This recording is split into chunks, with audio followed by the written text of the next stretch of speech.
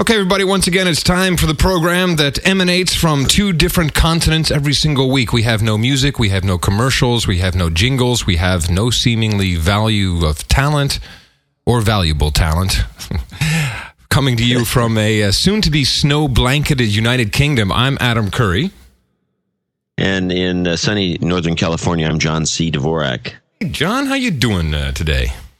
Now, what was that sentence again? Seemingly no... I don't know. I was talking out of my ass. I just tried to... That's the only thing I try to mix up, but I never write it... I have no agenda, so I don't write it up.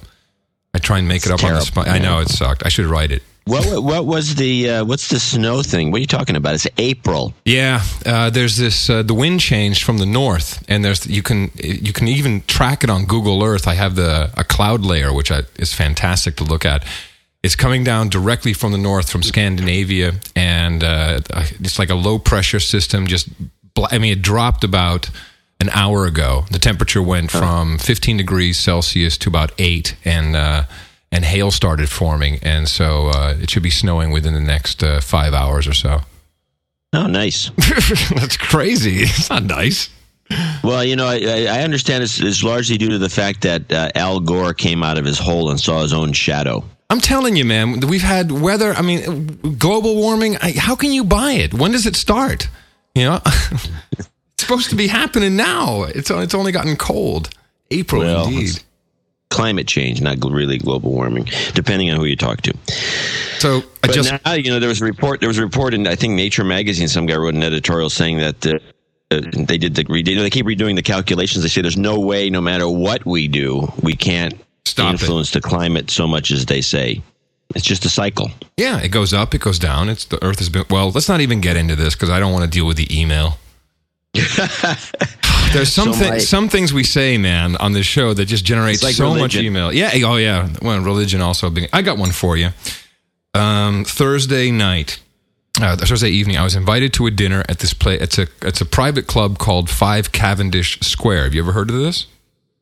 No. Okay, so Cavendish Square, it's a very nice address, and there's this Sicilian guy, young guy, like my age, maybe a little bit older than I am, just a few years, and he's turned this, this beautiful, London house into a private club. I think primary market is like, rich fuckers to start off with, but maybe football players or extremely wealthy businessmen. It's one of these places that's really blinged out. They've got like 15 hotel rooms, and they have a restaurant, a private, club, like disco, like dance club.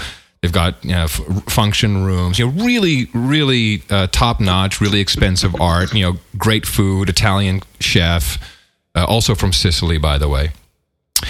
And the wine menu. This, of course, is what it's leading up to. So the wine menu, you open the front page, John, it's like, cheapest wine on the front page, 2,000 pounds. I'm like, okay. I don't feel like... Exactly. I wasn't in the right company for that. But the owner actually joined us after dinner, and his name is Jay. And he says, what do you guys drink? We chose... one of my table mates had chosen the wine. I know it wasn't hugely expensive, but it was okay. And he said, let me bring you my favorite wine. This stuff is just awesome, he says. And indeed, it was fantastic. I wanted to see if you knew what it was, because it doesn't look terribly expensive, to be quite honest. He gave me a couple bottles to take home, which was another clue. Have you ever... It's Italian. It's a 2004 Amarone. Have you ever heard of this? Amarone, yeah. Amarone, yeah? Have you ever had this? Yeah. No, I've had that wine. I find that wine to be slightly, for my taste, it's not a real. It's not as popular as I think it used to be popular in like the 50s or something. But it's a slightly sweet. It has like a sweet slice that kind of goes through it. You know what I mean? Yeah, no, it's a sweet wine for my palate, and it's the alcohol is quite high usually. Well, that's the other point I wanted to mention. I was severely overserved that evening. So it should say the alcohol content on the label somewhere, but they run 15% sometimes. Let me see. Maybe higher. You're kidding me, really? Let me see. What's shit, man? It's in Italian. Here we go. 16%. Yeah, you're right. Yeah, it doesn't surprise me. It's not a favorite of mine. Let's put it that way. Okay, I liked it, but it can't be expensive, right? That looks like a 15. No, it can't. It can be. No, it can be expensive. It might be inexpensive. I mean, the range just goes from. It's never a cheap wine, and it can get pretty expensive. I mean, it doesn't get really expensive like there are great Italian wines that are extremely expensive, but it could cost. I've seen them for. I think a typical one you'd probably pay about in the U.S. you'd pay $35 for it. Okay, which to me is kind of expensive for what you get. I liked it though. I thought it was pretty good. Yeah, no. Well, sometimes, a lot of times I found with wine an interesting aspect to it is that often the situation, the company, and the environment, and a lot of other variables contribute to the overall your overall impression of a wine. True. If you're sitting there with a Sicilian drinking it and he's paying for it, it makes it taste that much better. It tastes a lot better. And I've noticed, and there are actually people I've tested this over the years. There are actually people, and I'm not going to go into too much details, but there are people where I don't care what I could pull out of what rabbit I can pull out of a hat. The wine never tastes good with them. It does happen, doesn't it? It's weird. Hey, how about I'm coming out to San Fran. How about dinner Tuesday night? Are you free? That sounds okay. Yeah, because I think I come out Tuesday afternoon, and then either Wednesday we're taking the red eye to New York, or Ron might go Wednesday, I might go Thursday. We have a couple meetings, like we have some stuff on Friday together in New York, and then I'm coming back to the UK. So either, but Tuesday night would be good because then I don't have to think about what I'm going to do for dinner. Yeah, and actually the restaurants are all open on Tuesday. A lot of people don't realize in San Francisco, on Sunday and Monday, the 99% of the restaurants are closed, the good ones.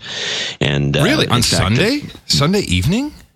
You'll find a lot of places closed on Sunday. Huh. And the thing that's interesting is that the restaurant that tends to stay open on these, especially on Monday, which is really problematic, is La Folie. So people out there who need to get a great meal, and they've reintroduced frog's legs to the menu. Oh, we should have some. Frog's legs are great. Yeah, I like it too. Anyway, but all the chefs tend to go to this place on Monday. The chefs that are in the restaurants that are closed, it's quite interesting. You always run into one or two of them. So, any idea where we should go for our No, let me look around and see what's going on. Maybe there's something new and trendy. I'll check it out.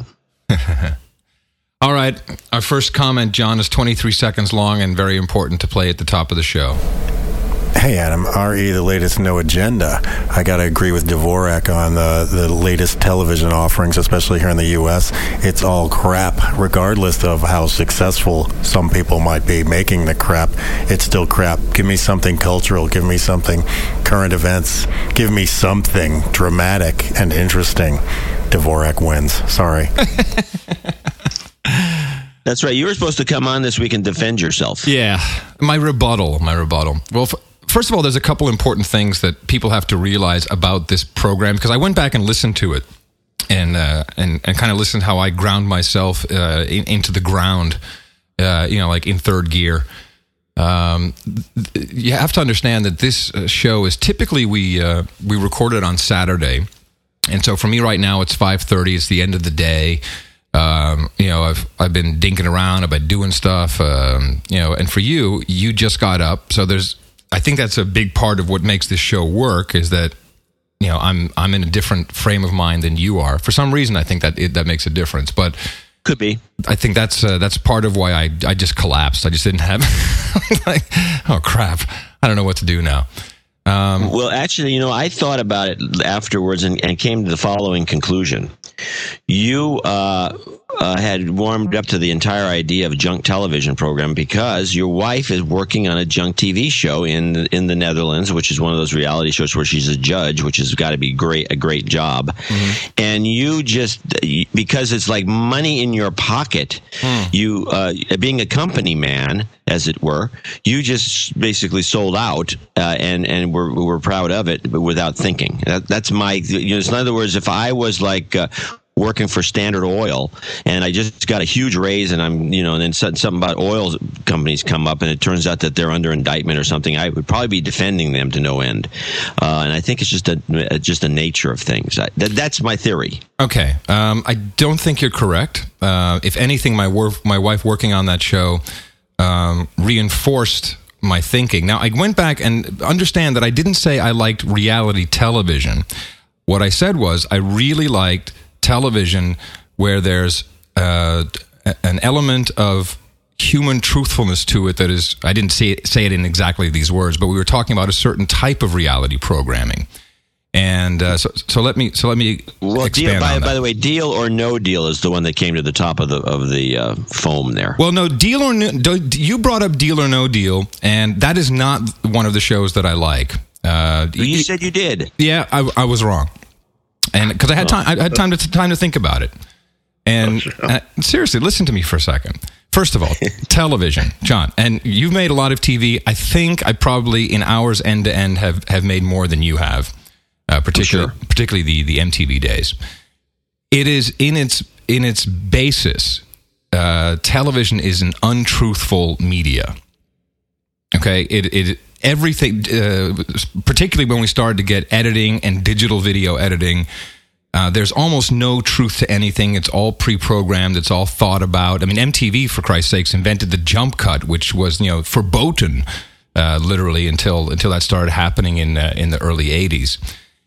Because every technical move, every zoom, every cut from an interior to an exterior, just like a movie, right? It's untruthful. Even the news, and it's put together. So the only types of television programming that actually deliver some truth are usually live programming, which you don't have a lot of, but like a sports is a great example. There's not much you can do with the switching of the cameras, and they have tons of cameras on these types of games. There's not a lot you can do that will change what's really happening. You kind of see it. You may not see it from the best possible angle, but you can see if the ball went in the goal, or if it got, or if there was a strike, or whatever it is. It's an end-to-end sequence that all runs in parallel, and it's pretty truthful. Portrayal of what's happening, what you're watching is it's truthful. It's more truthful than anything else. Let's put it that way. So the only thing I've made so much television is all of it's been full of shit. All of it. It's all meant to trick you into liking an entertainment-based product. Now, enter reality television, which turned this up 50-fold, maybe 5,000 times. And if you look at programs like Holland's Got Talent, and I was there at some of the tapings, and when I look at the playback of the show, when I see how it's been put together, it is completely, every single bit of it has been moved around, pieces pulled in, slow motion, dramatic music, even some of the answers, although the outcome didn't change of what the judges said about an act, they cut a different answer into one act that was used for a different act. All of this it's complete bullshit. In fact, I'm convinced, and I've done this. I can take a tape, one of your home movies. You just send a random home movie to me. I'm getting there. I'm getting there. Let me just go all the way to the end. So I could take your home movies, and with editing, sound effects, music, and voiceover, I can create a fantastic show. It could be dramatic, it could be funny, whatever. But here's what I like about particularly these contests. So I'm talking about X Factor, Idol, Got Talent, and there's a couple other examples. Is the one thing that television cannot fake, can provoke, but cannot fake, is extreme human emotion of joy or sorrow. And that's what these shows are built around. They're built around with pure honesty. So you have a judge who will say something completely honestly. The judge is not making up what they feel at that moment, and it will either make you extremely happy or destroy you. And that one little moment, that one piece of human emotion, the best, of course, is in the finals when you have a winner and a loser. But just like sports, when a guy scores a goal, that human emotion is something that you cannot make up with television. And that's the part that I love. I will sit down and watch an entire show just to get the kick of seeing that. And I have to say, unfortunately, usually when someone's extremely sad or getting cut down is when I like it the most. And that's what I like about this. Well, you might as well just go to the grocery store and step on someone's foot and see what happens. Oh, man. I thought a whole week, and that's what I get from you. Thanks. So, this show, the thing that I wanted to interrupt you for, which wouldn't have really changed your train of thought, which okay, fine. I'm not going to argue about it. I think that one of the things is they choose people, because they've been doing it on game shows for years, they test people to make sure they are emotional. Mm-hmm. They jump up and down, and these contestants, and they won't take somebody who's nonplussed or who's just not going to go woo or anything like that. Correct. And so there's a certain rigging involved there too. True, which I think is deplorable. But, but not in the talent contest genre. Not entirely. They don't know that the way they do on game shows. That's different. Okay, fine. I'll accept that. But anyway, the one thing I wanted to mention, which when you were talking about how a lot of this, they change these they'll edit stuff around so it's not what really happened, is my absolute favorite thing, which is always. I don't understand how to be honest about it, when I see it, I just get seriously annoyed. You have a live performance of some sort, or even one of these idol shows, or a comic, and they show somebody doing something, and then the guy says something funny, and they cut immediately to an audience member who is dying of laughter. Oh, that's all fake. That's all fake. It's all from different totally audience shots. Yeah, they take a bunch of random audience shots and then they cut them in later, because there's no way you could have, what kind of coincidence are we talking about? But John, that's just the visual version of the laugh track, which is still used every single day. It's just a visual version of it. Nothing new. That's digital video editing gave us that. And the other thing I wanted to say is is that all these kind of talent shows, really, I never heard any of them ever give a nod to the original. There goes back to radio with Ted Mack's Amateur Hour, and then there was the Amateur Hour show on television. Yeah, my parents used to talk about that. They used to talk. They would say that's really Amateur Hour, is what they would say. Right, which is what all these shows are. And I mean, they're all dependent on that model from some years ago. And then, of course, the one that mocked it the best, and I still think one of the greatest shows of this genre, was the Gong Show, mm-hmm. which it was actually had the same crackpot talent, and but they had this gong element where you could gong the person. By the way, that's the same in Holland's Got Talent. Each judge has a big red button in front of them, and when they hit it, then it doesn't do a gong, but it gives them an explosion type shot sound. And then when all three hit it, then the act has to stop. So it's essentially the same concept. So anyway, but I find these shows to be rather. I'm having more trouble watching television now than ever, because. But John, I don't watch television either. I'm not a big television watcher, but when I do watch, I have to tell you, I really, really love it. And other stuff I can get online. The documentary stuff, I'll get the good ones from you. I don't have to sit through all the other crap. Oh, it reminds me. I got a couple more for you. So. I love it. Hey, let me ask you a question. With all the smart computing power we have, and all the smart brains that are making software these days, why is it that my calendar, my schedules are still fucked up from America changing to daylight savings time 2 weeks earlier than the rest of the world? It really messed up a lot of things. Yeah, I know. In fact, I still have one computer that will not, no matter how updated it is, will not give me the correct time. I mean, we have really smart professional women working for us who do a lot of our scheduling. You know Maggie, Rosie. I don't know if you know Carrie or not, but they all work together, and they use Google Calendar. mainly, but there's some offshoots, but it's all kind of linked together. Ron, I think, uses Outlook, and Maggie has control over that.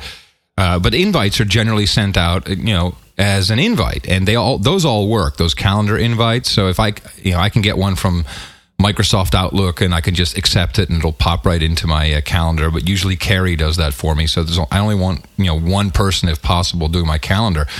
But there's all these meetings that got set up, and everyone was off. Everyone was off by an hour, one way or the other. Either mine was messed up or someone else's. It's. I think in this day and age, it's inexcusable. I don't know what to tell you. I mean, it's just amazing to me that some of this stuff goes on the way it does. I mean, just to take it to a more of a micro level, how come these clocks don't keep accurate time? We have a computer, for God's sake, and there's a clock chip with a crystal in it, and these things have creep over. Like if you run your little clock within Windows, the time will change by a couple of minutes over the month. Really? Which makes no sense to me, and yet, yeah. And so you have to keep resetting it. Or I use the time server. I use the time server too. I use the atomic clock. Right. But every time you boot, it resets the clock. But if you just take that thing offline and give it a month, the clock will be off by 2, 3, 4 minutes. It's unbelievable. I mean, what is the problem with this? Where I've seen this being a problem? It has to do literally with the accuracy. This is what I've been told. The accuracy of the clock with the computer's own clock. That's very simplistic, I know. But as an example, something a lot of podcasters do is they'll do what we call a double ender. So they'll talk on Skype, but then they'll each record their individual file. We've actually discussed doing it this way. But when so then the other party or one of the parties sends his file to the other person, and then the thinking is you just line them up in a program like Audacity or GarageBand or something else that is multi-track, and then you just set the levels, and then you mix it out and you're good to go. But it turns out that over time, in about 70 to 80% of the cases that you do this, they will be out of sync. And one file will literally be longer or shorter than the other one because of the computer's internal clock mechanism. This is what I've been told. I've seen the out of sync happen. I've been told that's what the problem is, and it just has to do with inaccuracy of the internal clock. Well, it's possible. But all I know is that if that's the case, then it's even more ridiculous. I mean, what does it take to make the clock accurate? It's just a crystal. I don't know.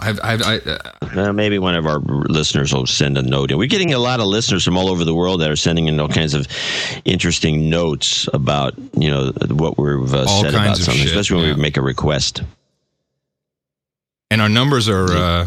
I haven't seen the last 3 days worth because Limelight's logs messed up, but our numbers have yet again increased. It's real. I think we're hockey sticking.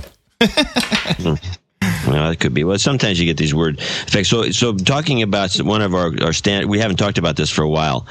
So as I mentioned before, I've been drinking the PG Tips Gold exclusively. Mm-hmm.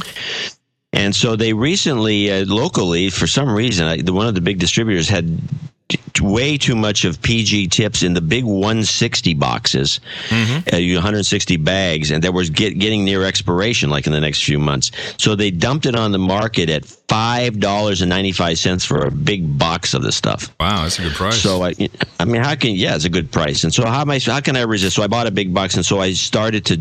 I figured I better plow through this stuff because it's going to expire. And I can now say for certain that the taste profile of the regular versus the gold is extremely different. Yeah, I would agree. I would agree it's different. Do you like it better, I presume? You know what? I can't say I like one over the other that much. I do. It took me actually a few bags of the old-fashioned stuff to get used to it again because it has a green taste, a literal vegetal green flavor that is it tastes a little stronger. The other stuff's a smoother, milder drink. You mean the non-gold is a little greener taste? Is that what you're saying? Yeah. It has a little bit of a weedy flavor. I would call it earthy. It's kind of grindy, earthy. Earthy's good. Yeah. Hey, I forgot one thing as a part of my rebuttal, man. I forgot the most important bit. Speaking of honesty, you need to apologize. Yeah, well, I was hoping you'd forget. Yeah, last week, we have this no agenda as the theory here. That means we're not supposed to really come on with a lot. I do make, lists of maybe topics. But last week I had, what was the topic again? It was about the fresh and easy supermarkets. Oh, right. I had I got on a jag about these fresh and easy supermarkets. And so I sent Adam a bunch of links for him to study, and he did. And I read too much material, so it was actually a plan. There was an agenda. It was me to bitch and moan about this, and so I. And it didn't work, did it? It didn't work. No, it didn't work because you were over prepared, and which is typical, by the way. This is one of the things I always like to, in broadcasting. I think I mentioned this before. There's two schools of thought about when you get a guest. You either pre-interview them or you don't, and. When you sometimes over-prepare, a lot of the life is sucked out. What happens is you'll have a pre-conference, and I'm of the don't even talk to me until the microphone's open school. What'll happen is you'll actually say something. Sometimes the worst is when you're on the air, you break for a song or a commercial, and then you're talking to the guest, and then something really amazing comes out, and then you'll immediately, of course, try to reproduce that in the next segment, and it's never as well told. It's never as funny if it was intended to be. It never, ever works. So I tell my guests, sorry, just don't talk to me. Yeah, I actually have to do that on Cranky Geeks because we take these two or three breaks, and then all of a sudden someone will get on some. They'll start talking in between, and I have to really scold them to tell them not to because they're going to not bring it up. That it's we're doing the show for the audience, not for them to buddy up with somebody. Yeah, exactly. They can talk later. Speaking of which, did you actually find out where Veronica is going? I saw your video. No. Now I want to point out that video, which is on the Dvorak Uncensored spot on YouTube. Right. I want to point that video was done with a little bitty, stinky dinky little Kodak, because Kodak has these microphones in their cameras that is just amazing to use to make these kind of slipshod videos. And I don't know what to tell you, but I every time I listened to it, it sounded good, didn't it? It's fantastic. Yeah. No, I've been using have you seen the flip phone? Have you seen one of those? A flip phone, the flip camera. Yeah, I've seen those. I've been using that one. It's astounding how good it is. Yeah, you can get really good quality. I mean, these are for little flash videos. I mean, obviously, I don't, although, Kodak has one I've been playing with, which gives a 720p HD 16:9 movie. Oh, holy crap. Which is pretty amazing, especially when you put it up on a big projector. And so, I mean, it's interesting that, so I think it was like about 3 or 4 months, maybe 4 months ago, I was in Iowa at a digital television conference that's put on by the public stations there, but they had all these people from all over the country talking about digital TV, and they had the guys from Frontline there, and they were talking about how they've moved to digital, and then they made the comment that the guys who were cameramen, actually you really have to actually have more talent to get these digital cameras to work right because of the color balancing issues and all these other problems that you have. So you can't, for broadcast television, you have to have a consistent look. Yep. But I showed him one of these cameras. I showed him, in fact, this one Kodak that has a 16:9 720p HD recording capability and stereo mics.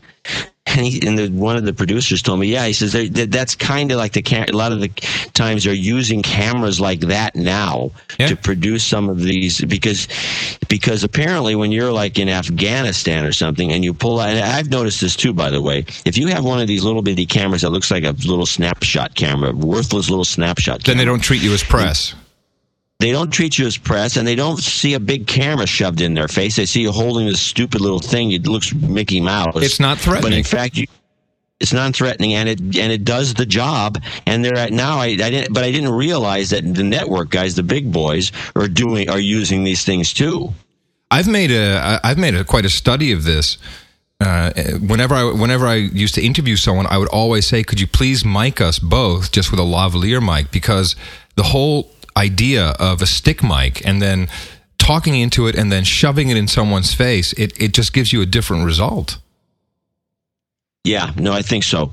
The methodology actually affects. It's like a McLuhan thing. The medium is the message. Mm-hmm. The actual methodology will affect the outcome in kind of unknown ways, and you don't know what you would have got if you'd done it differently. Well, I've only seen by my own experience, it is most definitely different when you're using the what do they call it, the spooning technique or whatever.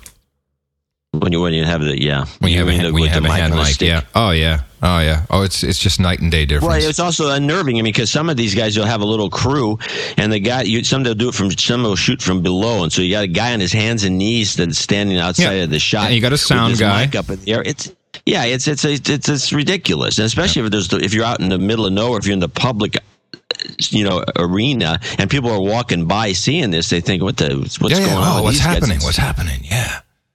Oh, man, I got another Terminal 5 story. You'll love this one. So last week, it was all messed up. It's still messed up at Terminal 5 with the baggage. This is the new... How can that be? Well, now British Airways, who have the use of the terminal exclusively, are saying that the automatic baggage system has now failed them. So first it was their resource planning. Now it's the baggage. I mean, they just never really tested this. Even I could have said, why don't you take... 5,000 bags of bricks and try the fucking system out. It doesn't seem like they did that. But here's what happened. I'm sure you read this because it's two great stories in one.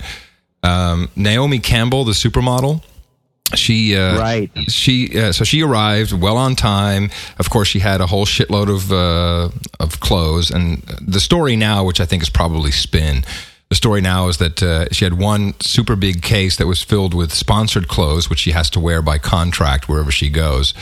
But when she was on the plane, they came on the plane and they said, well, Miss Campbell, we're really sorry, but one of your suitcases isn't going to make it on the flight because it's messed up. And well, she wound up, of course, throwing a hissy fit and getting arrested. But I just thought it was kind of interesting that it's still a week later.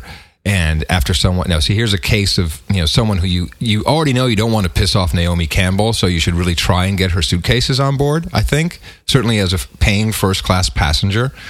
And they're not even capable of doing that. I think this problem may be a little deeper than they're letting on if it's taken them this long. They canceled another 12 flights today.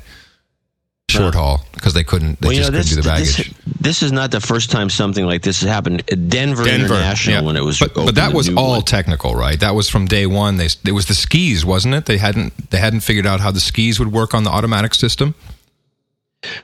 Well, I'm not sure that was the only thing, because most of the reports we were getting here in San Francisco, where they like to ridicule these things, was baggage mangling. There would be one show after another with the guy, the microphones, and they'd show the bag, and the bag looked like coming it was out all chopped fucked up in some sort of a farming gear or something. Oh, man. Yeah. Well, it's just amazing. Just amazing. And everyone's so embarrassed by it, too. And in 4 years, man, we've got the Olympics happening here. Well, the funny thing is they built a new airport in Beijing that's bigger than all those terminals at Heathrow, and they did the whole thing within the period of time it took them to get Terminal 5 finished. And from the sounds and looks of it, the thing is amazing. There's been a lot of specials on TV showing this new terminal. It's huge. It's something like 2 miles long. I went to Beijing the first time before they were working on an airport then. I think it was like the third airport. If I go to this airport, it'll be the third different airport I've been in that are in Beijing. The first time I went to Beijing, I went to the old airport, the old communist airport, and it was a nightmare, especially trying to get out of the place. I mean, to get through these bottlenecks of where they had passport checks. There was no lines, no organization, so you had to kind of muscle your way in.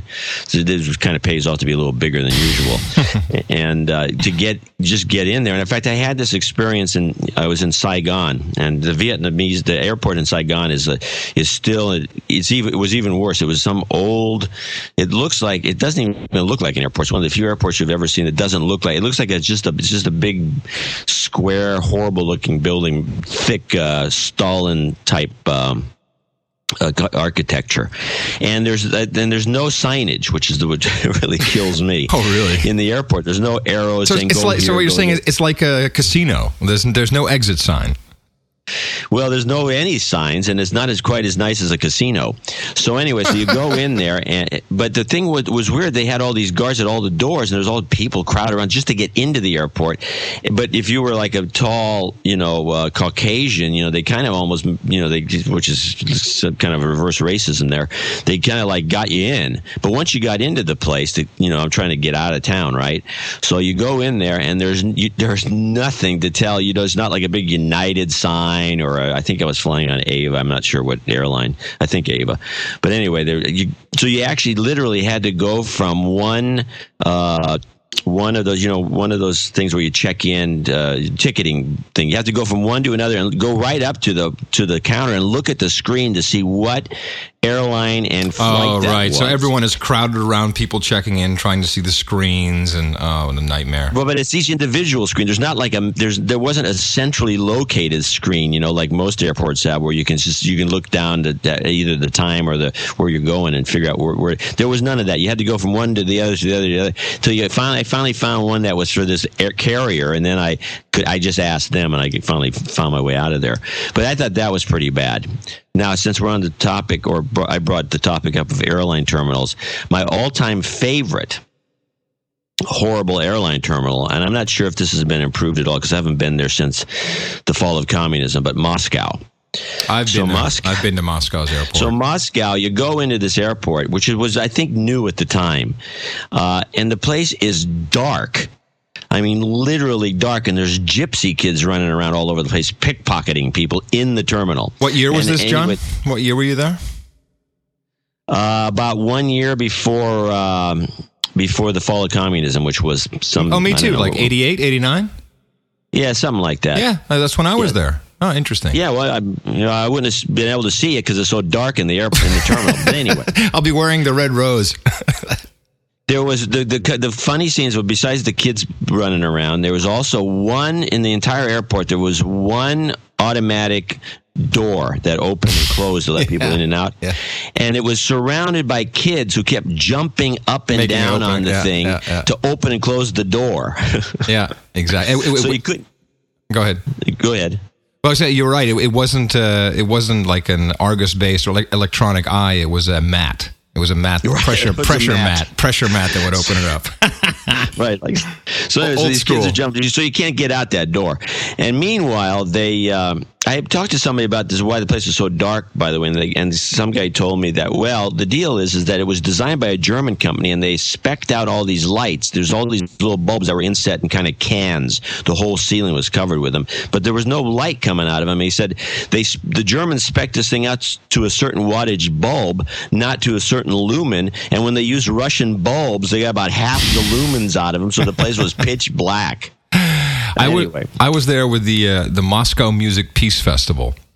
Do you remember that? No. Oh, that was... do you want to hear the story? Are you interested? Yeah, no, sure. Okay, so Doc McGee, I don't know if that name means anything to you. He was... it rings a bell. Yeah, very famous manager of bands. And in the 80s, he was the manager of Bon Jovi, Motley Crue. Well, those are the two big ones. And he had been caught... I don't know if he was... I think that either he had rented the Learjet or was registered to his name. There was a Learjet that landed in Miami with like 5,000 kilos of coke. And so he got busted for it. And the judge gave him kind of a get-out-of-jail-free card. And he had to do some great community service. So the idea was he would do an anti-drug, anti-alcohol concert in Russia. And of course, this went up to some pretty high levels because this was a political thing as well. So... he's clearly well connected in all the right places. So off we went, and this I think it was '88 in a rented DC-8, some crappy plane. So Bon Jovi, Motley Crue, Ozzy Osbourne, but with the other Black Sabbath guys, Geezer Butler, and was it Tommy Iommi, and. Oh, man, it was Skid Row. We stopped in Germany, picked up the Scorpions, and then we landed in Moscow, and it was for this huge concert that would be held in Lenin Stadium. So we were in the hotel right near Red Square where they actually turned on the hot water in that part of the city as a gesture to their guests. And I could probably fill up 3 No Agendas worth of stories about that trip there, but I'll just give you one that was pretty cool. Because, of course, this was the... I'll give you 2 stories. This was the anti-drug, anti-alcohol concert. So on the plane, on the way over, and this is when Sharon Osbourne was still just a little rotund, kind of pale, no personality having English girl who was managing Ozzy Osbourne. So she was on board, and Ozzy was completely plastered. Everyone was plastered, but Ozzy was really, really out of it. And he's standing near the lavatory, because we were all kind of sitting together. And he's like, Sharon, I gotta go, someone in the loo, Sharon. Because someone was occupied. And Sharon's like, oh, Ozzy, just wait. So he wets himself right there, right in the aisle. This just like a second grader, a huge white spot, or a huge wet spot in his pants, which really kind of set the tone for the rest of the entire trip. But then, who would pick that guy to go on an anti-alcohol tour? That's my point. Like the Motley Crue guys were cool, or Skid Row. Come on, or any of them. Exactly. So we were there for like 4 nights or 5 nights. So on the second night, which of course consisted of lots of vodka and just brazen drunkenness, it was crazy. The Moscow chapter of the Hells Angels showed up in front of our hotel. Didn't know they had one. And remember, this was still before the wall came down.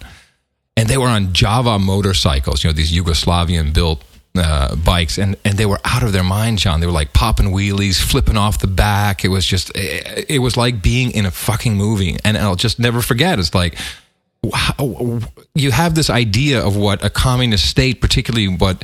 Moscow would be like, and you're there, and it's just, there was no control. It was mayhem. I looked at their technology. Their technology was like old gray Volkswagen buses with curtains.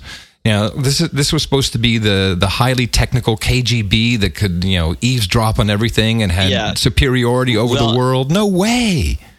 Well, I'm reminded of, Ronald Reagan when he became president. He was shaking his fist at Russia, and he called them the evil empire, and he went on and on and on. He did this for like a while. Mr. Gorbachev, bring that wall down. But then he went to Russia, and he went to Russia, and it was almost like he went to Russia and had an epiphany, and he never, ever again said anything about the evil empire. Because he saw it, because it's not there, right? Yeah, he saw it was a big bunch of bull. I mean, I noticed it. But I was staying in the Mir Hotel, which is across from that white building that got shelled or whatever. And got some nice photos.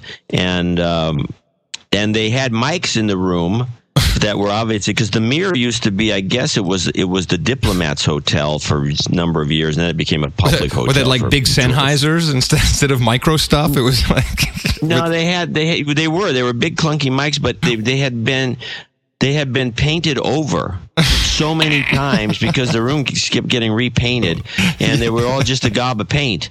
And what's that bump there? It's a big bump, gob of paint.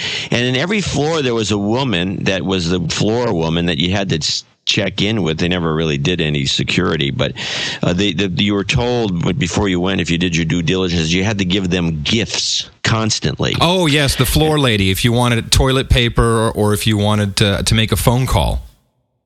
Yeah, and so you had to drop off toys. Yep. So apparently at the time, the most valuable thing you could give people besides cigarettes were I was told this, and they got a kick out of it because most of them had kids, and they were these little Tonka toys or these little mini things, these little Hot Wheels, those little things. Those were like gold in Russia at the time. Yeah, and so you'd gift them with. Did you go to the hooker boat? Did you see that when you were there? The what? There was like a hooker boat. Near a canal boat. Their international hotel, or whatever it was called. Right, that's where we stayed. That's where we stayed, in the international hotel. You stayed there. Yeah, and they had a rope, and the rope was hookers on one side, hotel guests on the other side. It was phenomenal. Yeah, I think I lost you there. Oh, I got you. So anyway, that place was crawling. It was unbelievable. It was. And the funny thing is about that international hotel, you still there? Yeah, I'm here. You have to cut this out. I got you. The funny thing about that International Hotel is that I was told before I went there that it was modeled after the Hyatt Regency in San Francisco, and supposedly done by the same architects. And it was funny because you go in there and there were you could recollect certain things because it had the big open atrium and it had certain, but everything was done on the cheap and the cement didn't seem up to par, and there was just a kind of a falling apart nature everywhere. It was weird. It looked like it was genuine 17th century, but that was actually just shitty construction. Yeah, it was weird. So anyway, I haven't been back. I mean, I would love to go to St. Petersburg and go to the Hermitage Museum. That's the only thing. Here's one final thing about the floor lady. So if you had to request a phone call, I think it was either 12 hours or 24 hours in advance if you wanted to make a call, international call. So, I wanted to call home. And if you weren't in your room when they came knocking, then you would lose your call, right? Because, of course, the theory is the KGB had to set up all the recording equipment, etc. And so I was just, that was very frustrating. And I'd been married for like 6 months, and, it was just, I was much younger and I wanted to call home. And I wound up hanging out, with because I knew a lot of the video crew that was there. But Westwood One was doing all of the audio, and they had a satellite truck. And so I went up to the satellite truck. I was hanging out with the sound engineer, and I was talking about the phone call. I said, "Oh, you know what? Here, just pick up that phone over there." And I pick it up. It got a 516 area code dial tone. So I could just dial, 1201. I called home. You were. Oh, man.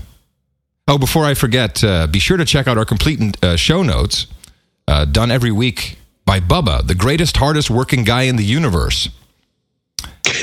And where's that? At Cage Match at... Dvorak.org/Cage Match or cagematch.dvorak.org without the www. That gets there. It's a subdomain. Bubba always goes through the whole show and then does show notes, which is pretty cool. And then I usually retrofit them into the show notes page. I try. Yeah, he also sends some commentary once in a while.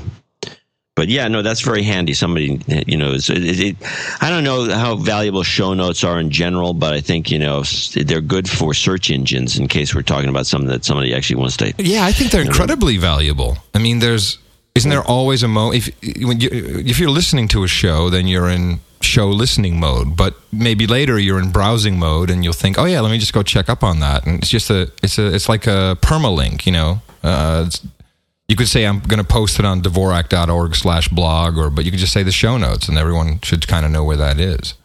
Well, it helps you find a show because every once in a while, if I had this happen to me, somebody sent me a note. They said they looked through all the notes. They couldn't figure out which show it was where I mentioned something about, it was actually off of Cranky Geeks, and they sent a note someplace else saying, you were talking about this town in Arkansas that's so cool, and I can't find any record. It's metadata.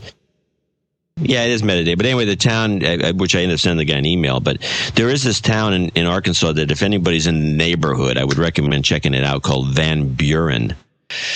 And Van Buren is kind of a pristine Victorian town in the bottom of you kind of come in from Oklahoma and you look down and there's this it looks like a fake. It looks like a Hollywood movie set of all these old Victorian. This is like an old Victorian downtown, and you go down there and it's these buildings are all from the turn of the century for late 1800s, and they're all in perfect condition. And there's they turned the town into like a tourist trap for the area. It's gorgeous. I shall have to visit. Yeah, you'll never get there. I mean, it's almost impossible. I would have never gone in a million years if it was, I was between speeches. I had to give a talk in Dallas, and then I had to give a talk like 4 days later in Memphis or Nashville. So I said, well, let me just drive. So I figured I'd take this drive because cool idea, actually. Yeah. So I drove from Dallas to Oklahoma and went through Oklahoma, and then which is really depressing. And then it's big. Oklahoma is just really vast and flat.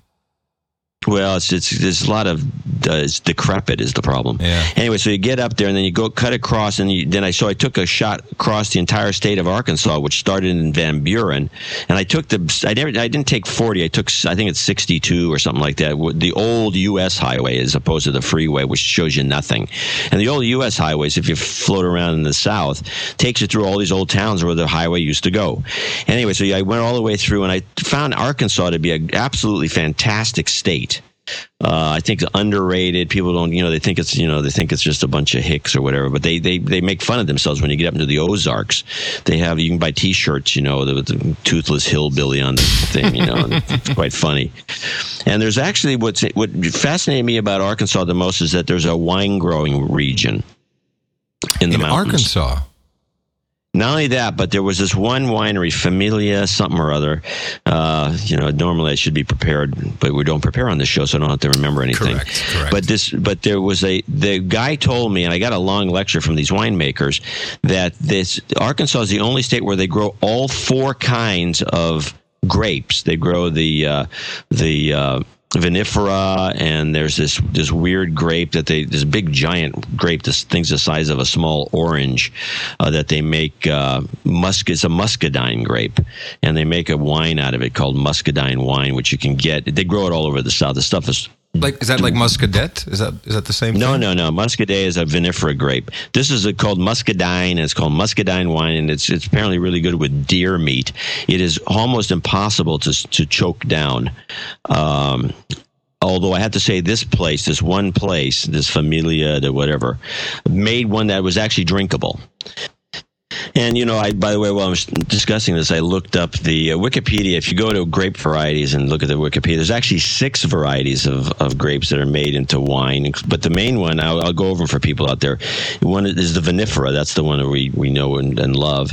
And and then there's the Labrusca, which is the Concord, Catawba, those kinds of grapes. And the one that muscadine comes from is called the Rotundifolia. And the muscadine grapes, and I'd never had these grapes before. They're very interesting. I was in Atlanta once, and I went to the farmer's market. I always shop when I'm floating around. And there was this kind of a bin with these huge fruits in there. I never seen anything quite. They look like a extremely large plum. And they with the same coloration, only perfectly round. And I don't know what it was, and as soon as I saw it, I said, "Are those muscadine grapes?" And the guy says, "Yeah." And what do you think they are? And so I bought them, and I ate them. You eat them like an apple. They're so big. And I brought a bunch of them home, and the kids loved them. It's really a good. But it's a big giant thing. It's not like a bunch of grapes. It's like these big. Does it have seeds in it? Yeah. No, it's just like a giant round grape that is like, some sort of from another planet. They're pretty good. But anyway, there's Riparia, which is another variety. But anyway, the guy says they grow 4 of the 6 types, I guess, in Arkansas. So that whole grape wrap, with all the different times, can you get laid if you lay that on women? Does that work? What, the grape talk? Yeah, that's pretty impressive. Yeah, it hasn't worked for me. But anyway, so but back to this winery. So I find out, I did a little research.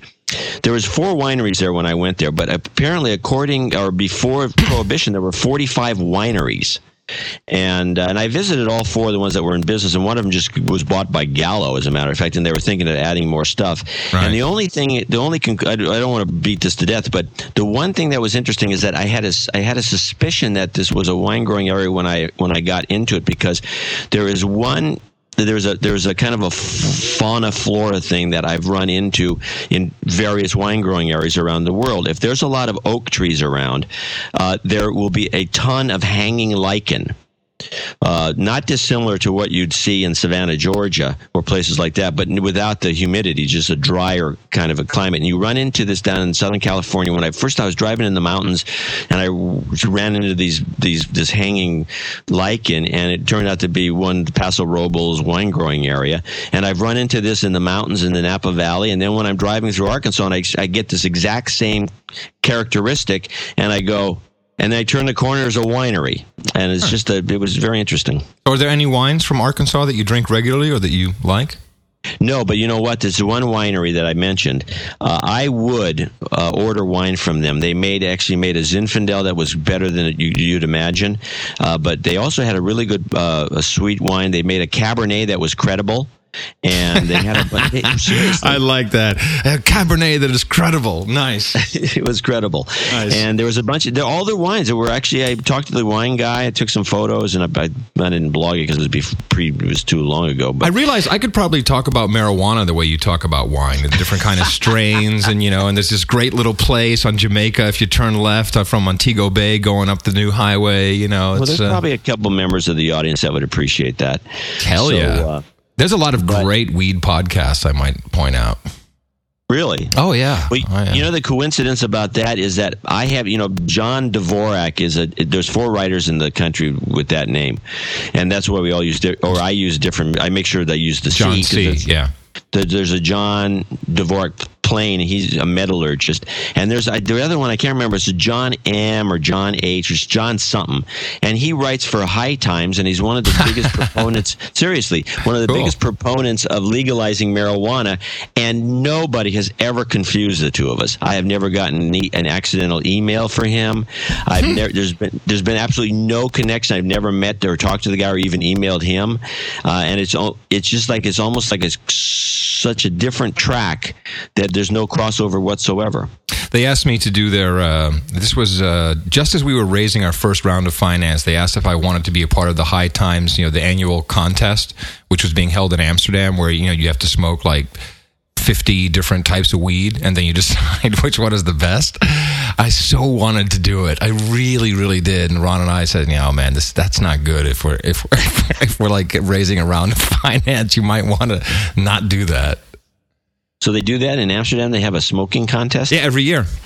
Big smoking contest. And I think it's sponsored by High Times, which I believe originates from... No. Wasn't it published at one time out of Amsterdam? I don't know why I'm thinking that. Anyway. It's just like, it's like... In the wine business, instead of like being concerned about the qualities, it would be like a magazine called, Drunken. No. Shot. No, man. There's a lot more to this. There's a lot. Hammered. Hi, I'm Adam Curry. Adam C. Curry from Hammered Magazine. I'd like to interview the candidate, please. Hey, by the way, I only have a little camera. I'm not threatening. Just let me interview with this. Oh, man. Anyway, so that's my Arkansas. So I went all the way through Arkansas, and I caught, like I said, excellent music stations, country and western stations. Went to Memphis, spent the night in Memphis, which is kind of there's the 2 music centers of Tennessee, Nashville and Nashville. Yeah. And Memphis is the black, and Nashville is the white. And so I stayed in this motel, or not a motel, but a Holiday Inn or something. It was right downtown. It was just all black. And they had a basement band that was like a little nightclub in there, and it was like I was the one white guy in there, but nobody cared. And you made up for 3. I did. They said, "Oh, good, that's our quota. We're good. You can close the doors now." So I sat there and listened to some of the best music imaginable, and then took off the next day. Went around the town, and it has a very nice. Then there's a good barbecue place, and then I went to Nashville and did what I did and took a plane home. Nice. I've been to Nashville. And Nashville is now it's like the new LA for music. Everyone's going down to Nashville. Yeah. It's really, really happening there. I haven't been in a long time. Well, when I was in Memphis, I did stop at Elvis Presley's. Oh, you got to. Yeah, how can you be in Memphis and not go there? Yeah, that was kind of smaller than you think it is, right? Oh yeah, no, it's very small. Yeah, you think that Graceland is huge, it would be a comfortable house. Oh yeah, no complaints. But it's you see it in pictures, and you have this much larger than life idea of what it really is, and then you see it, it's like, oh, okay. Is this where he shot the TV? That's all anyone ever cares about. You know what it actually reminded me a little bit, Bill Gates' first house before he moved into this monster, college running on Vista. Yeah. He had a house very similar to Elvis's. It had it had a lot of stuff. It was like not up and down. It wasn't like a 2-story house. It was like a story, and then down below there was like a basement with a bunch of rooms in it that were, credible. And just like the Cabernet. just like the Cabernet. But yeah, no, it was worth going and visiting. And then his grave was there, and so. Hey, we got a new fan of the show, and I want to play this guy. I'll just play a little bit of his comment. I want to take the whole thing, but he has a great voice, a great rap. Listen to this guy. Hey, No Agenda guys, Grandpappy John and Adam. This is Dan, ex-New Yorker, marooned in Fort Lauderdale. I just know that you guys will want to talk about the banks pulling out of funding the private equity capital takeover of Clear Channel this week. That's all I wanted to play. Huh. Did you hear about this? Yeah, I wasn't following it, though. I mean, it's a pretty big deal, John. That's not trivial. No, since Clear Channel bought everything, yeah, I think so. I mean, they own so much, and I know through the grapevine, because I still have lots of friends in the industry, that these Clear Channel stations, they're all now they're even consolidating stations in New York into the same physical space. There's a stop on hiring people. That's worrisome. Well, it seems to me that when you start to, you're one of these big companies and you start buying up properties to corner the market, and then you cheapen the product. Because the product, let's face it, radio. It's crap. Since Clear Channel came around, and they're not the first to do it. I mean, they actually picked up on a trend that had begun long before them. No, wait a minute. They're the first to do it when the rules changed, and they actually could own all the stations in one market. No, I'm talking about they weren't the first to cheapen the product. Oh, of course. But radio is inherently the owners of stations, and look, big New York radio stations run with like 5 people. It's already really, really cheap. It's the lowest rung of the show business ladder. Right.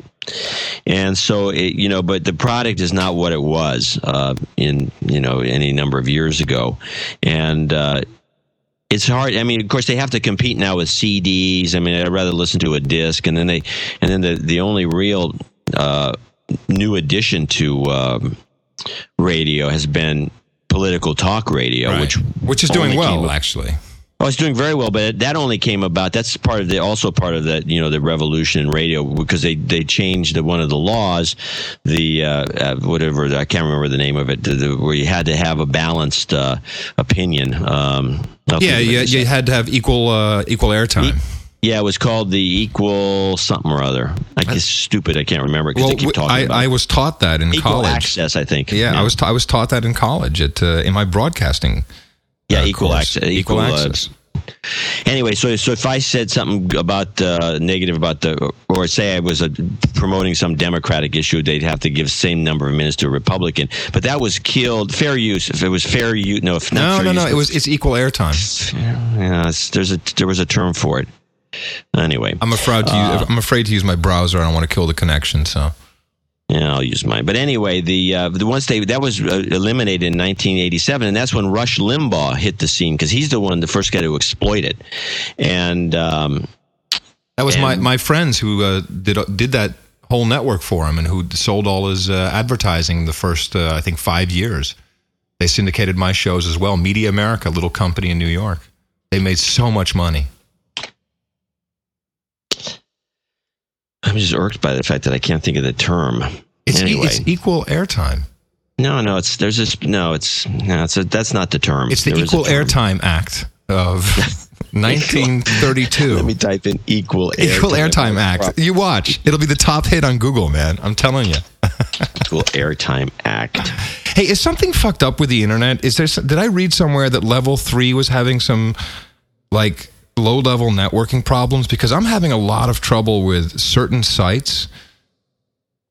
Everything like really comes in fast, but certain sites just give me all kinds of trouble and broken connections. I noticed this last night. It was happening. Okay, I'm not the only one, right? And particularly Google seems to be messed up, and I'm getting all kinds of. I did some trace routes and a little bit of like really kind of semi-techie stuff to see what was going on, and I got warnings like.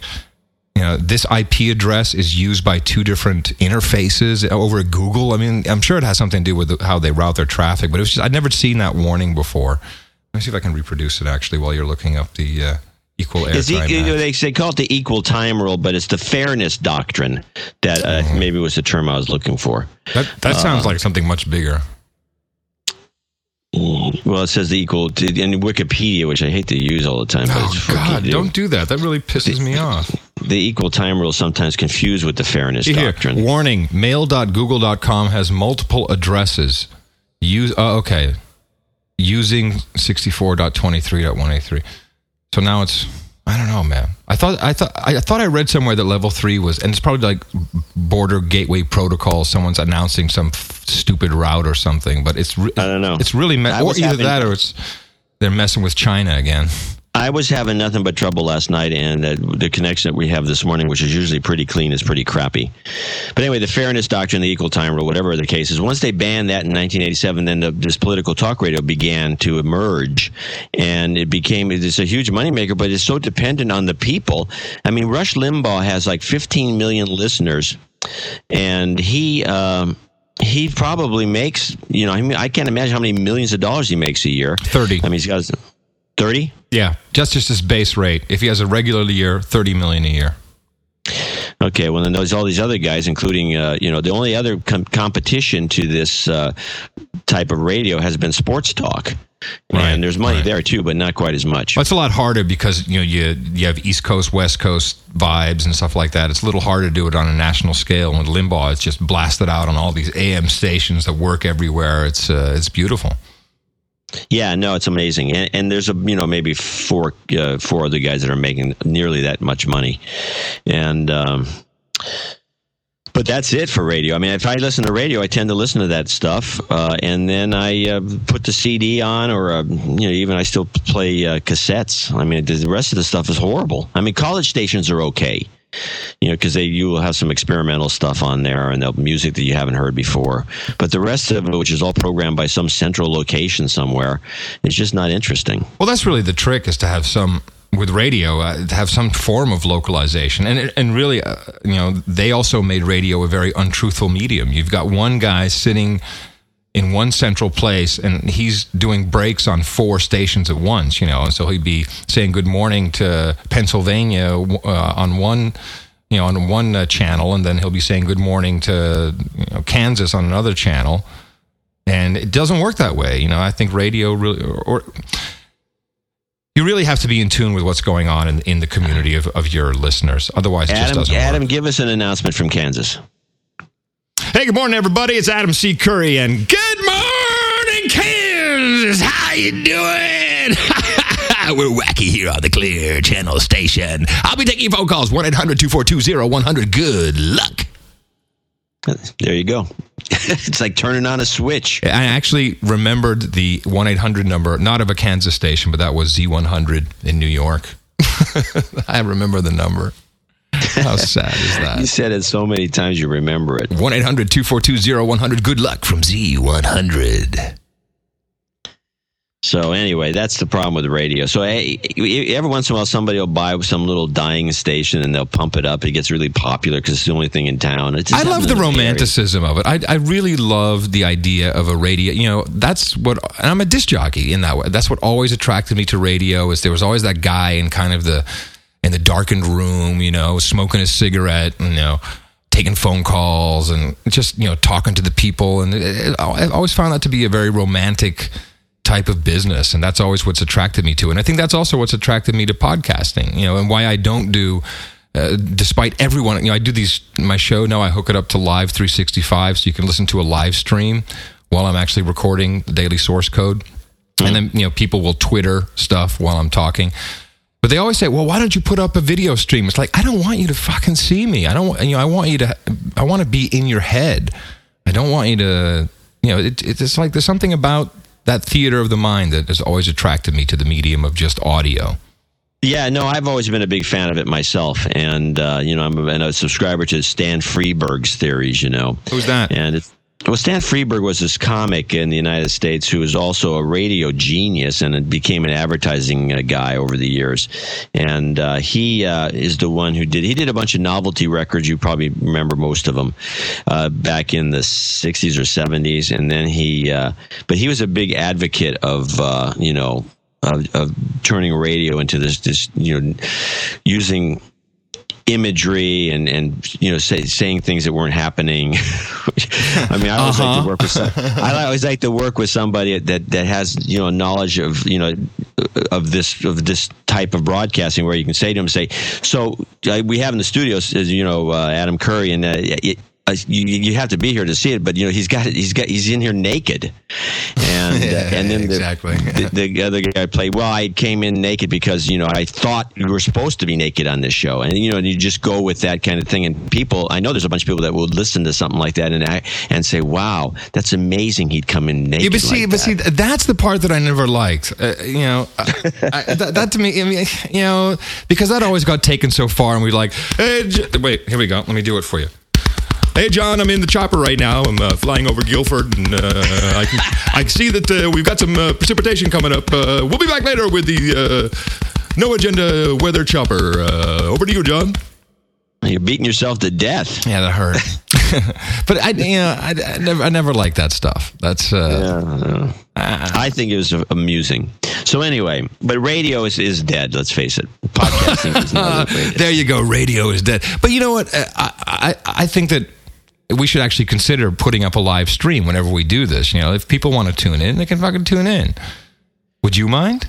No, I wouldn't mind. I mean, we do that with Cranky Geeks. They run a live stream, but it's like such a small number of people that actually listen to the live stream that the work that it entails doesn't seem to be worth it to me. But if you want to do it, I don't care. I mean, we don't cut anything out of the show anyway. Well, the only thing that can make it different is if you then have, at that point you can create a live feedback loop, and that's what I've enjoyed. And I've specifically chosen not to do a chat room or anything like that. That's just distraction. But with Twitter, it takes about 2 or 3 minutes before a tweet comes through, and of course, it's kind of everyone can figure out how to get Twitter working. IRC channels are sometimes a little more challenging. Whatever, it's the thing du jour. But because of that 2-minute delay, things kind of come in after I finish the thought or while I'm playing a record or a song. And it's an interesting feedback loop. I don't know if it's something we'd want to use, but that's really the only reason to do a live stream. I don't think it's it might be worth experimenting with, because the fact is the public that is listening. I mean, and I've said this before. I feel that way with my writing. Generally speaking, the collective knowledge of the listeners is way beyond anything that the content provider has up his sleeve. Yeah. And so you get, except for the jackasses out there, generally speaking, you often get interesting takes. In fact, Jim Rome, the sports broadcaster, uses that term "takes," and he has people. It's mostly the show is when you break it down, is largely the public. Exactly. That's the same thing with my show. Except instead of taking live calls, I just have people call into the voicemail, and I just play their comment and stop it midstream and comment on it, and it's kind of become my art form. Yeah. No, and I think it's a good one, but we could try it. And I think the Twitter thing might work. We can pick up on what somebody's saying. Well, particularly if we do it Saturday. Saturday is kind of a day when people wouldn't mind looking out, because also Twitter is a great alert mechanism. I'll say, hey, I'm going to start the show in 30 minutes, and then it kind of replicates. So I have followers, like 4,000 followers or whatever, and so they may or may not see that, and then other people will tweet it themselves, kind of like a mini blogosphere, and they'll tweet that, and their followers will hear about it, and it kind of expands pretty quickly. So within 15 to 30 minutes, you can get several hundred people listening in on a stream. Okay, well, let's give it a shot. I need to get a Twitter account, apparently, because I keep getting people inviting me, and everyone is demanding that. And there's all these, they say, you should use it for marketing. I'm going, oh, whatever. It's just another thing I don't feel like doing. Is the only reason. But I use it's like a ping. What I'm not that interested in, although from time to time I'll do it, is I'm at the gas station. I'm here. That is not so interesting to me. And I don't follow many people. Maybe 100, 150. But if I just want to alert people to a blog post that I've just done, and I use it sparingly, because you have people who every blog post they'll tweet that they've posted something. It's like, I don't care. But if there's something really urgent and a Twitter showed up from you, I'd check it out. I'd click it. I'd say, all right, it's a good alert mechanism for whatever you're doing. You follow 150? That seems like a lot. No, it's very low. Oh, it's very low. Most people, in fact, I'm number 50 on followers. There's this like Hall of Fame thing. I forget the URL. And you can see who has the most followers, and you'll see that the people at the top, like Barack Obama has the most followers, but he has the automatic switch set on that automatically makes everyone who follows you someone you follow. And I think there may be some correlation between that. Huh. So what you want is a lot of followers and only follow a few select. Yeah, I don't have time to. It's obviously a fake to say that if you got 5,000 followers and you're following 5, you're not following 5,000. No, it's stupid. It's stupid. But the 150, that's just about right. And there's a lot of stuff that goes by, and I miss a lot, and I don't go back into archives. But there are other things like this is what is kind of cool about Twitter, because their API has been open to developers for a while, and a lot of the people who use it are geeky developers, apparently. You have stuff like Twitter Mail, which, if do you know how Twitter has something very interesting? If you use the @sign, do you know about this, John? No. Okay. So here's the concept. I'm following these 150 or 160 people. So whatever they put on Twitter, it comes up, it kind of scrolls by continuously, just like an IRC channel kind of. But then if someone, my Twitter name is Adam Curry, all one word. If someone in a tweet, I have to use the vocabulary, if someone in a tweet does @ Adam Curry, then it will show up in my Twitter stream. So it's kind of interesting because you can get drawn into other conversations.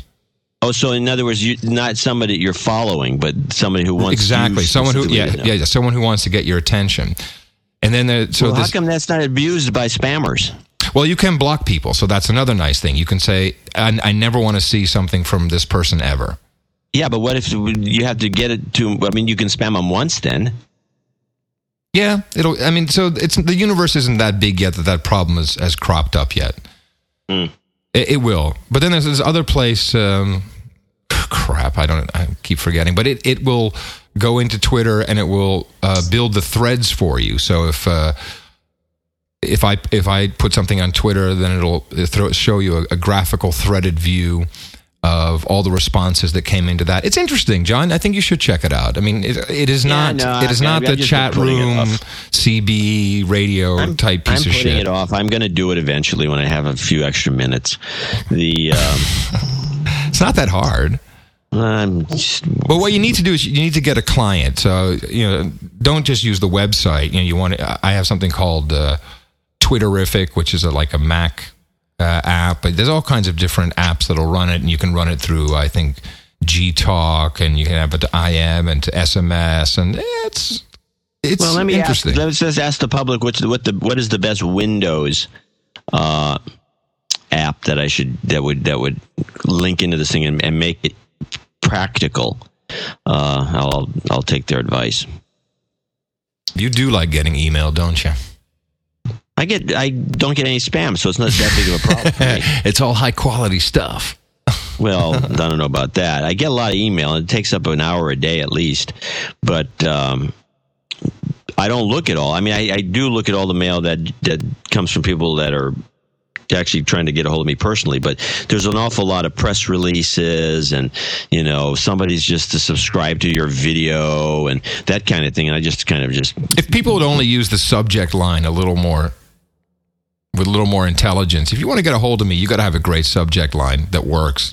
That's where it's got to take place. That gets a click. I agree, and I think the other thing that people should know about subject lines is they should have some sort of archival value. So yes. In other words, you sent me a note about something or other, and then I say, oh, Adam sent me this. I remember him sending me something about this. Let me do a search on the subject line, hoping that the keyword is in the subject line. Like whatever it was, T.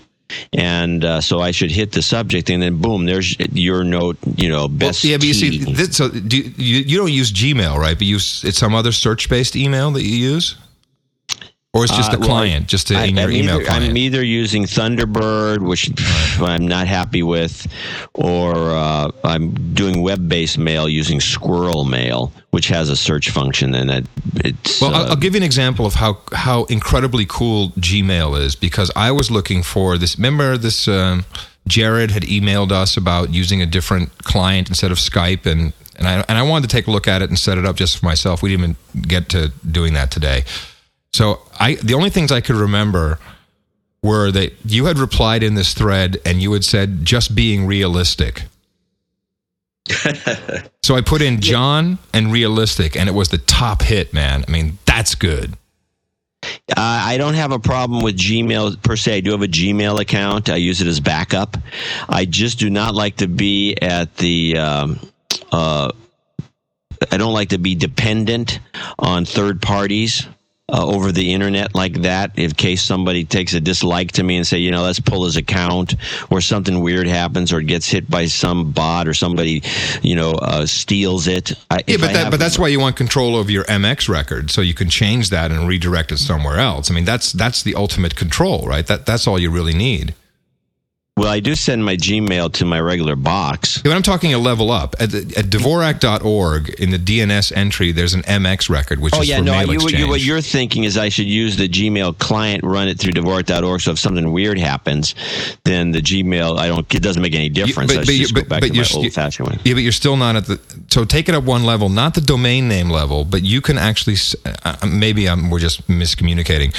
But just like you can say, okay, this is where you send all traffic for port 80 for web traffic. So Dvorak.org resolves to this IP address. You have a separate record for mail exchange. You can actually put in several. So if this one fails, i.e. this one has gone nuts or whatever, then after X amount of tries, then they have a preference setting, then try this mail server. It's really a whole separate architecture, and that is really the ultimate. No one can screw you as long as you control that. Yeah, no, I understand that, but the thing is, I still have to run. If I can get it to go through Mark Perkel's spam filters first, before it goes to because I don't get any spam, before it goes to Gmail, I might find it useful,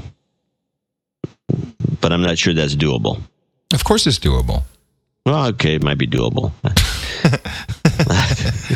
Okay. And now I got that. Let me put that on the list under number 3, Twitter. Yes, Twitter, and then forward email to Gmail. Because Adam likes Gmail. Hey, hold on, listen to this. Hi, Adam and John. This is Falco calling from Germany. You guys were talking about the famous hot dogs from Copenhagen, Denmark, and you didn't know what the special stuff was on it. It's roasted onions. You can find them here all over the place in all the grocery stores. I just wanted to let you know, I love the show. I'll hear you. Bye. Another mystery solved on No Agenda. Well, I thought it was roasted garlic only reason I say that is because roasted onions is obviously what it is, because they would know. But I was in Brazil one year, and they had some dish. It was like a special dinner, and they rolled out this exact same stuff. It seemed like the exact same stuff that I had in Denmark. And it was indeed in Brazil, garlic that was roasted, and it was chunky, and it was actually quite tasty. And I thought it was the same thing, and it had a similar quality. So that's where I made the connection. Anyway. So we're at an hour and 20 minutes. Did you have anything written? I got a couple things. Did you have anything written down? No, I wrote nothing down because of last week. I decided I wasn't going to come in, even with vague notes. But it's okay to write stuff down. I'm always thinking about what I want to talk to you about. Yeah, I decided to as penance, I decided not to do that. All right, here, let me give you a couple. BBC threatens ISPs with a blacklist over their iPlayer. I have the FAA sucking the airlines off. I want to ban the... 3 airlines have gone out of business in the last week or so. Yeah, well, this is all this FAA stuff and all this maintenance crap. Well, they're blaming it on fuel costs. Which airlines went belly up? ATA went out of business, and then something called Skybus, I never even heard of, went out of business. And then I think there's a third one. And then there's apparently... we're also shootings on the freeway are reemerging. We got 2 people killed in the last couple of days up here up to Highway 80, and I guess in LA there's been 5 people gunned down while driving down the freeway. Well, that's an American tradition, and I'm quite happy to see that return to the public space. That's nice. Freeway shootings, very nice. You have to be armed when you're driving. So when you on your next trip, wherever you go, don't fly on a 777. Okay. What's the problem there? Well, there's this whole thing about the FAA. I don't know if you heard about all these planes that got grounded, 737s mainly, because of maintenance. Right. Okay, so here's what I have deduced from the information. There's a lot of it out there. The FAA, somehow, they've gotten into bed with the airline carriers. In fact, to quote one article I read, the FAA is treating them like customers, which in a way, by the way, we are customers of the FAA, and we pay special taxes and dues for use of certain things, and there's a lot of it that's free. But basically, air traffic control, they don't actually control everything. They're there to help the pilots and the air carriers. So they are really, in a technical sense, subservient to the people doing the actual flying, and we can overrule them at any point. You don't want to, but you can.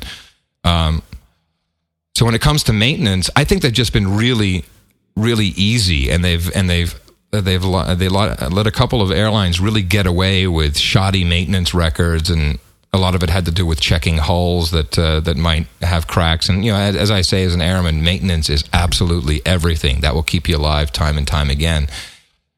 And this 777, remember the one that had the high fuel pressure pump problem that landed short at Heathrow and bounced around a bit before making it on the runway?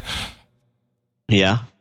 So the fleet has not been grounded, the 777. The problem has been identified, but there's been no, get everything down and start fixing these things. It's mandatory. And I think it's a part of this problem. The FAA is, for whatever reasons, is in bed with the carriers, and they're trying to,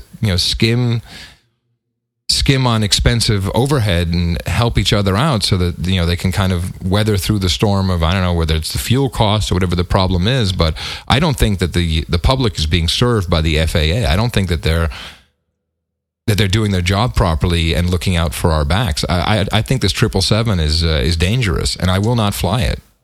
Well, I'll avoid it. They don't fly. It's like a plane that was always kind of sketchy because nobody wanted to fly across the Pacific in with two engines. You only got two engines. Yeah.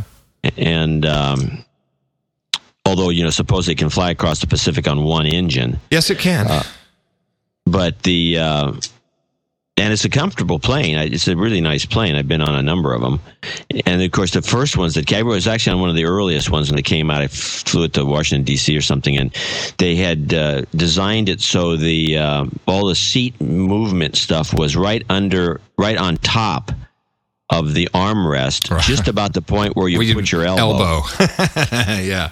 So you'd sit down and you start to relax, and the next thing you know, you're getting a back massage, and the thing was moving back and forth and jerking all over the place. It's and you lifted your arm up. It's the friendly skies. I love it. You lifted your arm up, and you realized that you couldn't put your arm on the armrest because all these buttons were on it. And so I thought that was kind of dumb. There are some other issues I've had with that plane, but generally speaking, it was always pretty comfortable. I still like the 747. It's still my favorite plane for long flights. I like it over the Airbuses, actually. I really like the 747. I haven't flown the big 380 yet. I hope to do that soon.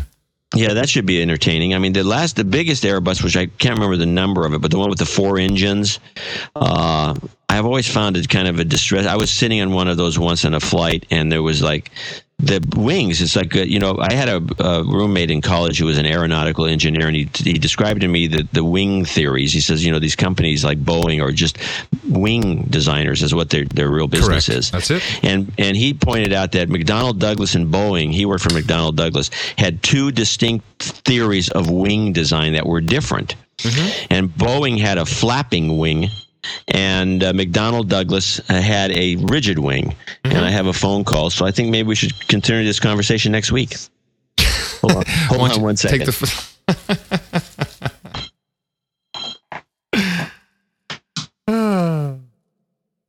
Maybe I should play a little music. Oh, let's listen in on John. Too late. Too late. It's gone. Turned out to be somebody I didn't have to talk to. So that's our cliffhanger. Our cliffhanger is rigid versus. Yeah, let's talk about rigid wings versus the fixed wing. Because you have the same in helicopters. You also have fully articulated, rigid. You have all different kinds of wings. It's the two. There are two theories. I don't know if it's going to be tremendously exciting to our audience. Well, then let me finish it. So the difference was that you had to maintain them differently. And Boeing has these wings that bend like a mile, and they flap literally in the air, and they're designed to flap, but they need to be, they have to be checked a lot. And the rigid wing guys, their stuff is built like a truck. It doesn't have to, so there's a maintenance difference, but the rigid ones cost a lot more to make. Anyway, that's the basis. But anyway, so I'm in this big giant Airbus, the biggest one before that new one. It's a 360, 340. I'm not sure. 340. And it's got the flapping wings just like the Boeings, only they're like really flapping. So I'm looking out the window at the wing, and it's flapping, and the engine at the far end is flopping around. Yep. And so I'm thinking this isn't right. And the engines are flopping around, and the wings are flapping, and we're going across the Atlantic, and I just said, I'm not going to fly on these planes anymore. It's just too nerve-wracking. Too much wing flap. Actually, when you hear a helicopter and he's going overhead slowly, and you can really hear the blades, it's called blade flap, literally. Yeah? Yeah, because that's what it. That's not the engine. That is actually the blades. Yeah. So anyway, that's my story. I'm sticking to it. Oh man, I forgot to load up the theme music. I'll post-produce that. It'll sound just like I started it in just on time as usual. That's it. I feel like I could talk a lot more, but I think that it's like an hour and a half. Although people don't care, John. They've said time and time they just don't care how long it is. I don't think we have anything else to talk about. Is the issue here? We do have one thing. You're coming in again. You said this week. I think you should do some more experimentation with the customs guys. Right. So I did think about that briefly, and I was thinking of two things. One is I need to ask for a team leader immediately, because that's what I've learned. Right. The TL has the power. And you haven't done that yet. No, I haven't done that, and I also should say. When I'm speaking to the team leader, I'll ask him if he could put a flag next to this guy named John Dvorak, who writes for High Times. He sometimes goes by the name of John C. Dvorak. You might want to keep tabs on him. Yeah, that would be appreciated. A known drug fiend. I mean, do you have any other idea? I don't want to get in trouble, but I'm sure I'm going to get stopped. So. No, I think that you can't do double blind. You can't do too many things different every time, because then the stories you don't know what caused it. I think this time I think that's all you should do when you come in. Don't do anything else different. Just ask for the team leader.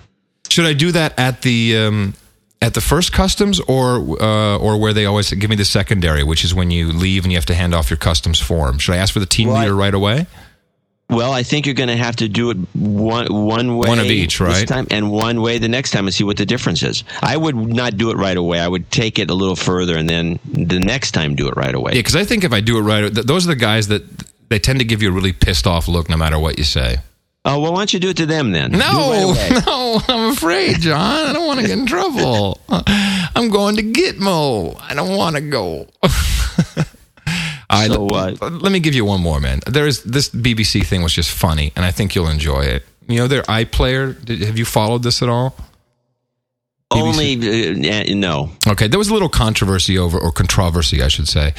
But the iPlayer essentially, they're making all of their programming available for up to 7 days after it airs, which is great because here we pay for our public television.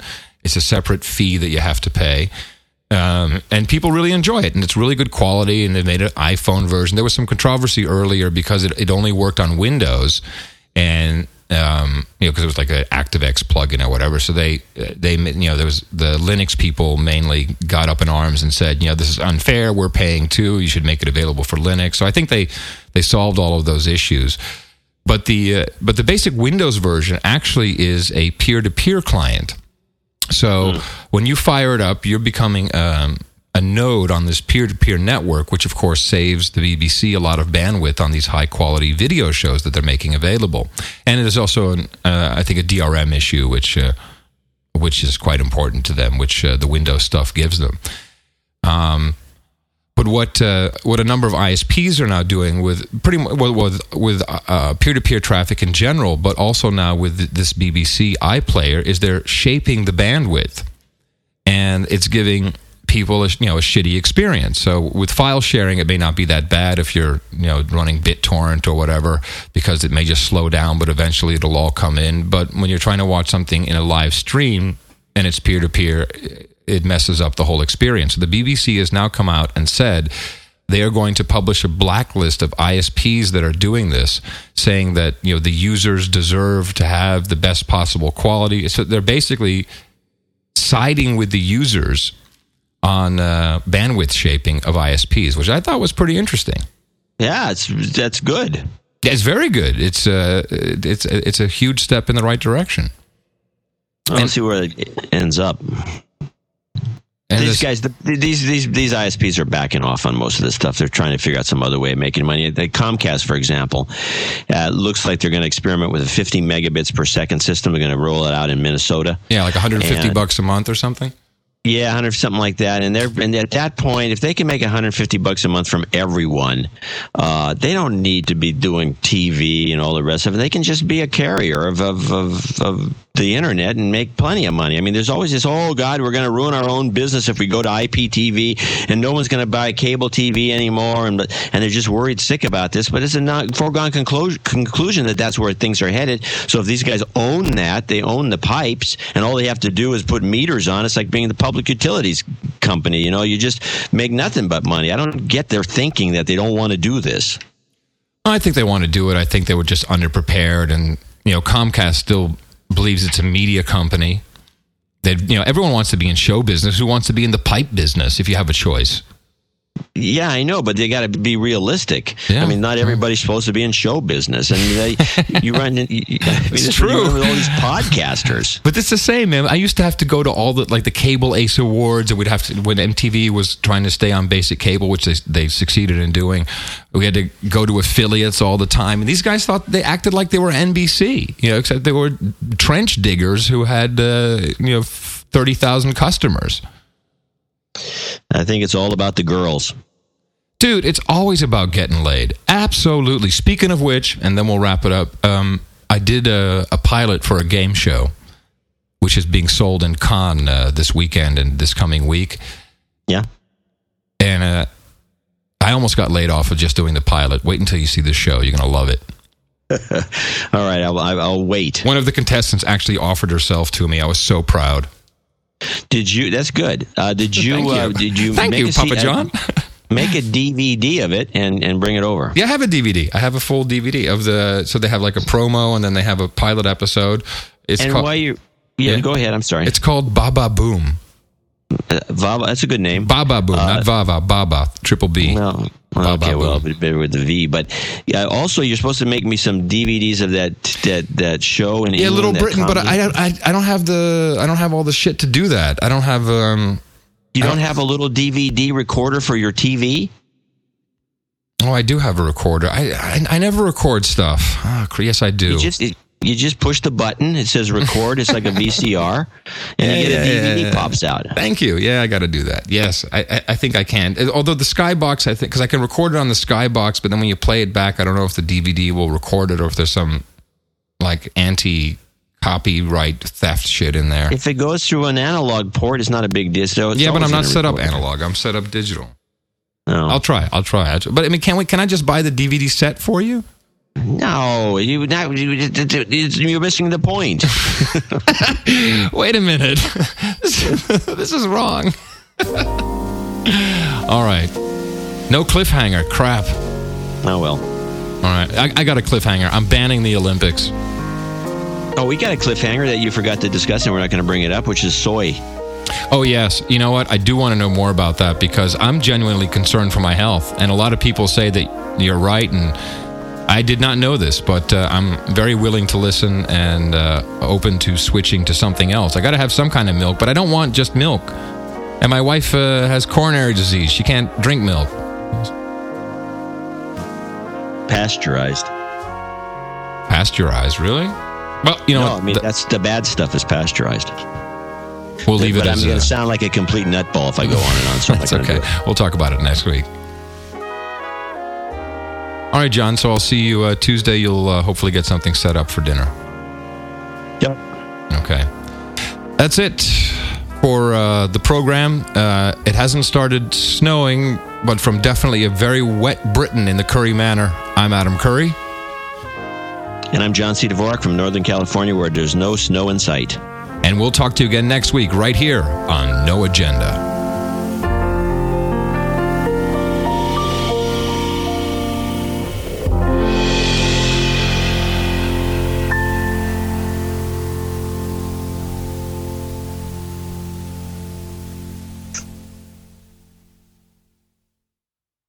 Well, that was